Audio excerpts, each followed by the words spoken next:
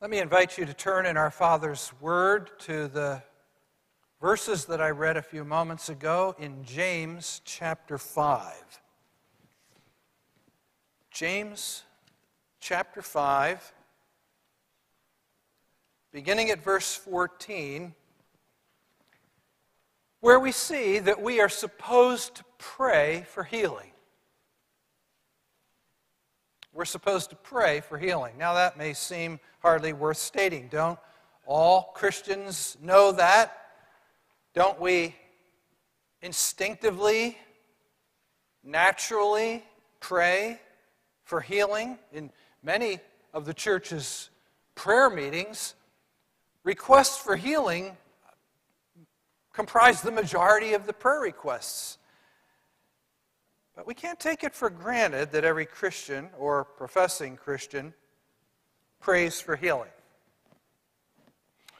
A fresh graduate of Duke Divinity School, just 2 weeks into his first pastorate, was visiting a woman in the hospital who had terminal cancer.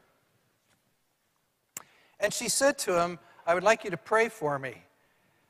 And he didn't say out loud, but thought, "Oh boy, I'm not sure that I have worked out all of my unanswered questions about prayer.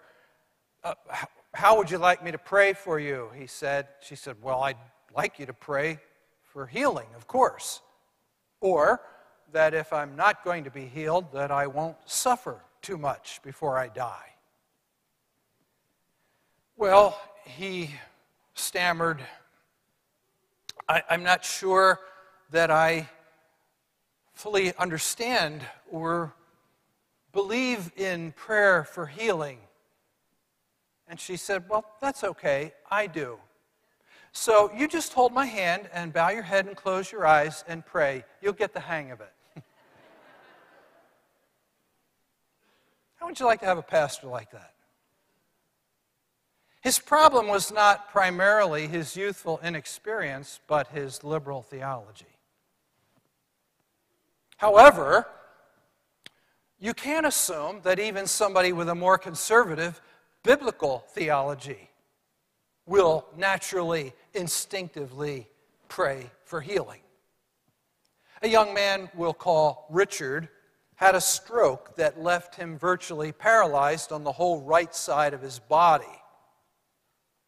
And a friend, Ron, said, I'd be happy to pray for you. Ron had been used by God in praying in faith for healing for many people and seen some pretty remarkable instances of healing. And when he made that offer, Richard thanked him but said, "No, I don't think so. Actually, I have grown so close to God through my affliction that I don't want to miss out on anything good that God might have to teach me through this experience." Well, Ron agreed that God had used this affliction remarkably, but suggested that maybe God wanted to do something special in Richard's life now by healing him. And Richard thought about it for a moment, but declined. And Ron asked Richard if he took physical therapy to improve his condition, and he said, "Well, yes, of course I do." And then Ron asked, "Why would you try to improve your situation through therapy, but not through prayer?" And Richard shrugged his one good shoulder and admitted, I don't know. James says we're supposed to pray for healing. Verse 14 of James chapter 5. "Is any one of you sick?" Now, James doesn't say how sick you have to be to practice what follows. Presumably, he's not talking about a passing tummy ache or the sniffles. He seems to envision someone who is sick enough that he can't get out to church because he asks the elders of the church to come to him. "Is any of you sick? Let him call for the elders of the church." Now, as an aside here, let me state what maybe should be obvious but isn't. The elders and pastors of the church are not mind readers. they do not know necessarily when someone is hospitalized or sick, or when the sick person would appreciate a visit. Contemporary American Christian culture assumes that someone seriously ill, certainly hospitalized, will be visited by a pastor, but James puts the initiative here with the sick person. Call for the leaders of the church for this ministry of prayer. Is any one of you sick? He should call for the elders of the church to pray over him. Now, elders do not, as a job requirement, possess miraculous healing gifts. Nor are elders' prayers necessarily more effective than the prayers of other Christians. But James realizes that one way that love can be expressed in the body of Christ is when the leaders of the church care and show that care by visiting and by coming to pray for their flock. And did you notice, not yet in the passage that I read out loud a moment ago, but in the context, that one particular kind of prayer may be called for? Confession. We read here in the last part of verse 15, or I'll just read the whole verse of 15. The prayer offered in faith will make the sick person well. The Lord will raise him up. If he has sinned, he will be forgiven. Therefore, confess your sins to each other and pray for each other so that you may be healed. James knows that sometimes, not always, but sometimes, illness can be tied to undealt with sin. The Apostle Paul told the Corinthian church that some of their members were sick because of the way they had disgraced the Lord's table. David said in Psalm 32 that when he kept unconfessed sin in his heart, he was miserable. His strength was sapped. He groaned day and night. And it's no secret that ulcers, shingles, anxiety attacks, high blood pressure, chronic pain, and other issues can have roots in undealt with sin. The head of a psychiatric hospital said that he could empty 2/3 of his beds if he could convince patients that they were forgiven. Is any one of you sick? He should call the elders of the church to pray over him, and maybe including letting the sick person pray a prayer of confession, and anoint him with oil in the name of the Lord.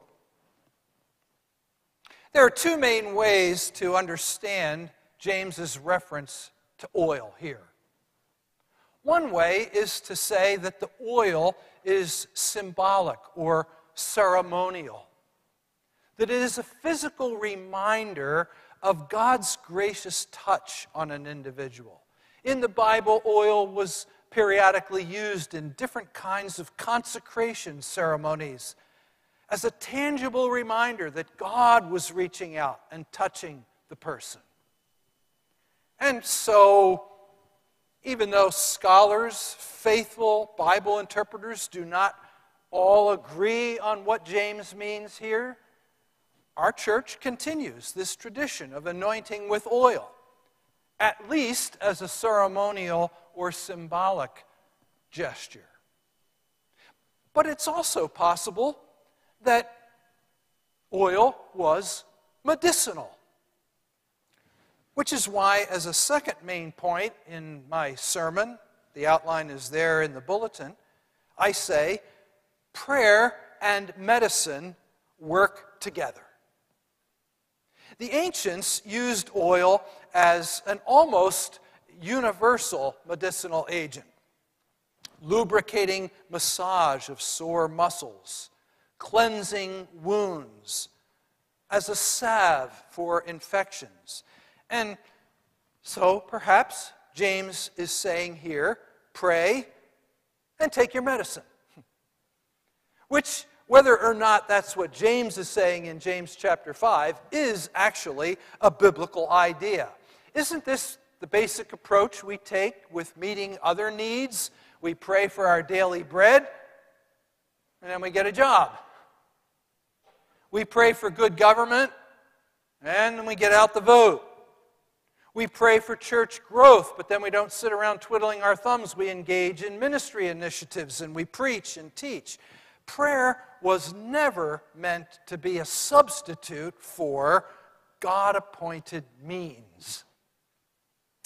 You can't beat the old story. Two little girls realized that they were going to be late for school, and so they started running, and after a minute or two, one of the girls said, maybe we should stop and pray. The other one said, maybe we should pray while we run. Precisely. Pray and let the chiropractor adjust you. Pray and get your knee replaced. Pray and take your vitamin supplements, or perhaps your chemo. Of all the horror stories I've heard about misguided faith over the years, the worst are stories where someone needlessly died, especially a child, because the church taught or the parents believed that it was a lack of faith that would drive anyone to consider medical means. Early in my ministry here, I'd only been at the church for a few months when I received a phone call from a woman. I don't remember who. I don't remember if I've ever actually met the person, who welcomed me to the community and said, you know, you're going to hear lots of stories of dramatic healings as pastor of Christ Community Church. I just want you to know that there are other stories that you may not hear, like my mother's. My mother grew up in Old Zion. As a child, she had, and I forget what the exact affliction was, but the leaders of the church told her that it would be wrong to seek medical treatment for that, and as a result, she went blind and spent the rest of her life blind. We believe in divine healing here,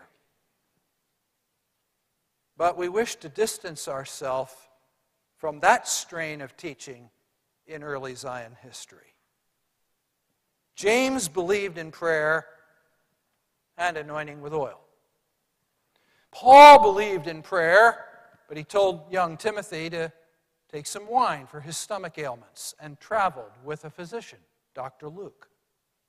Old Testament wise men believed in prayer, but wrote, "Honor physicians for their services, for the Lord created them. For their gift of healing comes from the Most High. The Lord created medicines out of the earth, and the sensible will not despise them." A girl suffering from anorexia and bulimia was undergoing treatment in the hospital. She had gotten so weak and sick that she had to be hospitalized. And on one particularly difficult day, she was told to drink a glass of milk, but she just couldn't bring herself to do it. So the doctor was called in. He sat down next to her on the bed and said, "You're a Christian, aren't you?" She said, "Yes." He said, "Do you remember when Jesus healed the man near the pool of Siloam? He put mud on his eyes to bring about healing. Do you remember that?" She said, "Yes." The doctor said, "Now, what was it that actually healed the man?" She thought for a moment and said, "Well, it was his faith." He said, "Good, good. Now drink your mud. Drink your mud." We're supposed to ask for healing. Healing and medicine work together. And last thing we see in this text is that God answers prayers for healing. Verse 15 again. The prayer offered in faith will make the sick person well. Now, most of us know instances where a sick person was prayed for and did not get well. That does not mean that James was wrong. I trust that you understand that statements like this in the Bible do not turn God into a genie or cancel out his mysterious sovereignty. God is God, and he will do what's best, and he knows what's best. So some interpreters will point out that it says here, the prayer of faith will heal the sick. And say, if you pray for healing and don't get healed, then it's obvious that you didn't have a strong enough faith. You didn't believe enough. And there is some strain of that kind of teaching in Zion's history. Well, author Ron Blue addresses this idea that only the prayer of strong enough faith will heal someone. He says, if there was ever a question in my mind about an absolute cause and effect relationship between faith and healing, it was totally destroyed by the death of the British pastor evangelist David Watson. I had regular contact with David during the years prior to his death. In addition to helping me in the founding of my own evangelistic street mission, he inspired my interest in healing and deliverance. He was fully persuaded that God still heals the sick today and claimed that God had healed him on a number of occasions. Well, after David's cancer was diagnosed, many prayer meetings were called on his behalf all over the world. I personally participated in prayer for him in Canada, the United States, and Holland. I have firsthand knowledge that he was prayed for expertly, faithfully, and abundantly to the end. Along with Billy Graham and the Pope, David Watson may have been one of the most prayed for religious leaders in recent history. And yet he died as the doctors predicted. I am sure that if enough prayer and faith guaranteed healing, David would be alive today.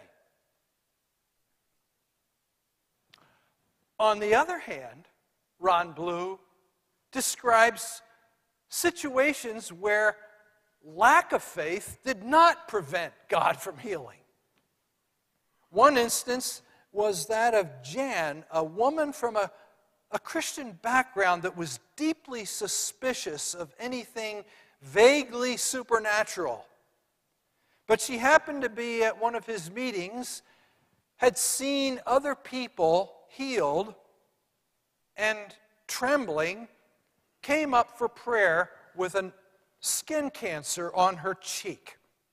An open lesion that was itching and running, and only reluctantly did she let Ron and his wife pray for her. And when they had finished praying, she almost seemed relieved, at least unsurprised that nothing had changed. But the next day, she came back to the meeting and showed them where that open, itching, oozing lesion had been just 24 hours earlier, and her skin was perfectly clear. So there is not an absolute cause and effect relationship between a person's faith and God's decision to heal. Now, another interpretation of James's phrase, the prayer of faith, is that this is the kind of prayer when the person praying senses in that very moment that in this case, today, right now, God is hearing and saying yes. John Wazzardi, one of our former associate pastors, heard that interpretation.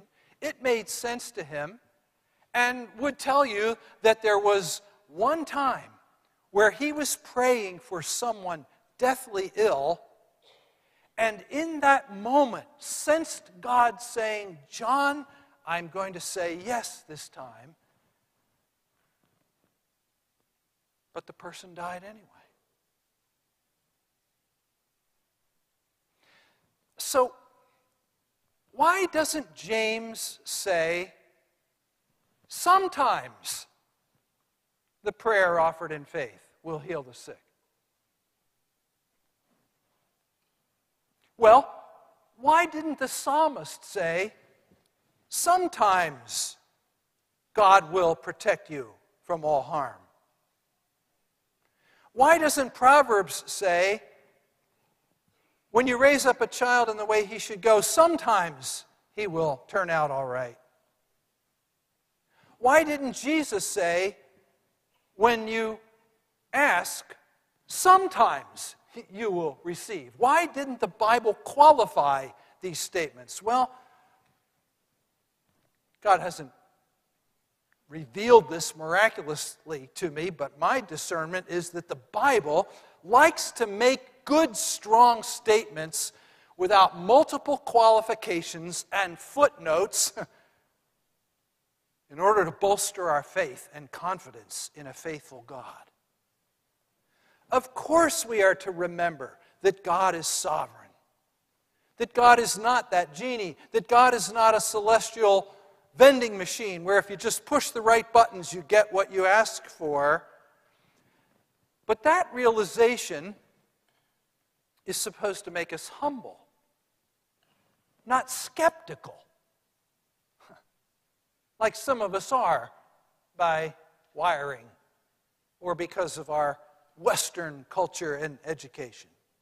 Bruce Britton, a name that will mean something to many of you, was a veteran missionary in Eswatini, formerly Swaziland.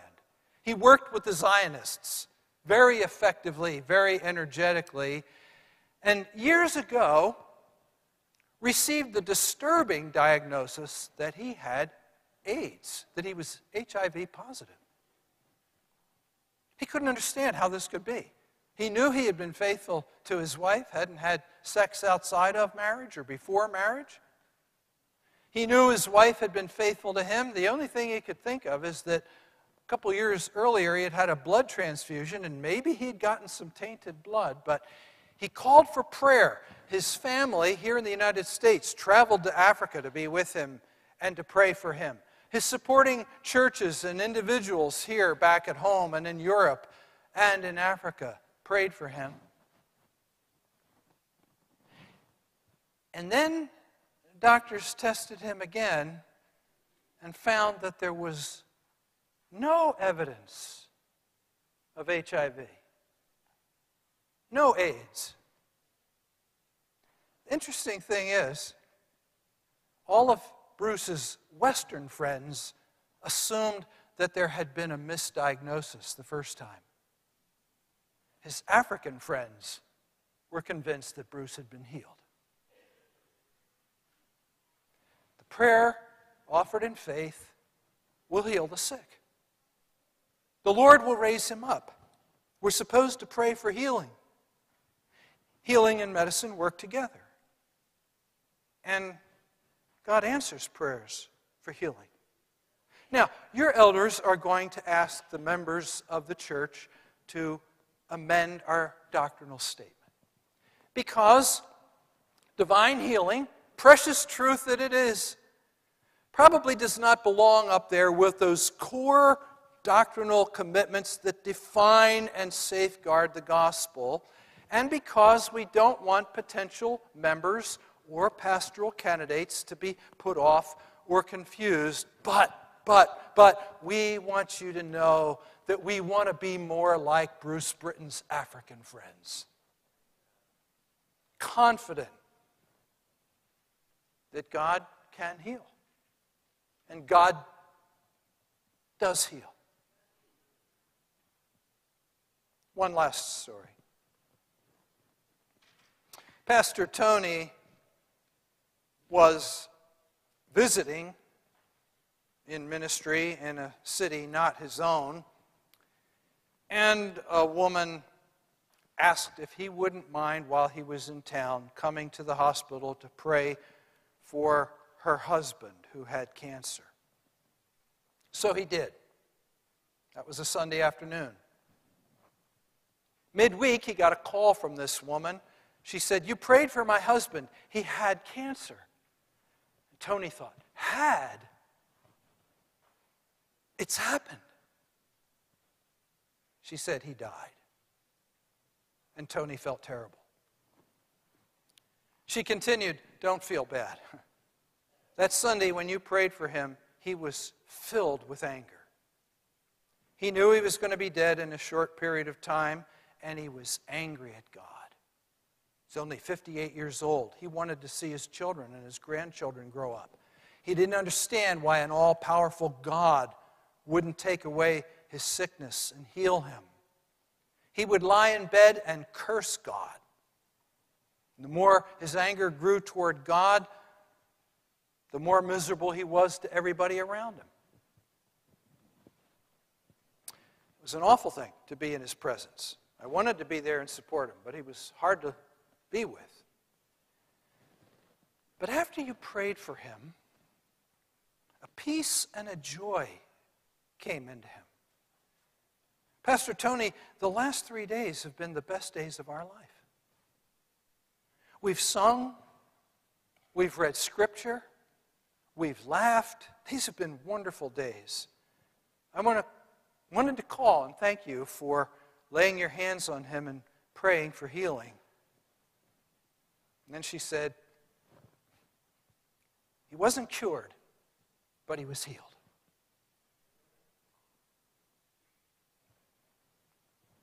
Bow with me in prayer.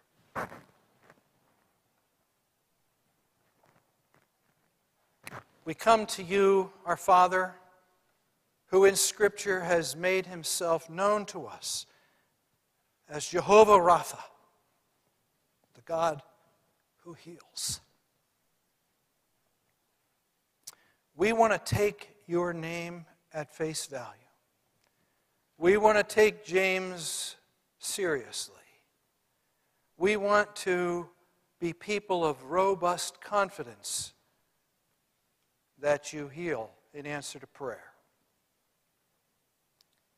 We also want to be people who understand what that means and what it doesn't mean. For the greater glory of our Lord Jesus, who healed so many in his earthly ministry, but not all. It is in his name that we pray right now for your mercy on our loved ones. Some of their names are coming to minds as our heads are bowed and our eyes are closed, who we ask might be healed. And we pray for wisdom for our congregation and the leaders of our church as we seek to articulate more faithfully what we believe, and then to practice what we believe. For Christ's sake and in his name. And let all his people say, Amen. Would you stand for the benediction? The Lord bless you and keep you. Lord, make his face shine upon you and be gracious to you. The Lord lift up his countenance upon you and give you peace. Amen.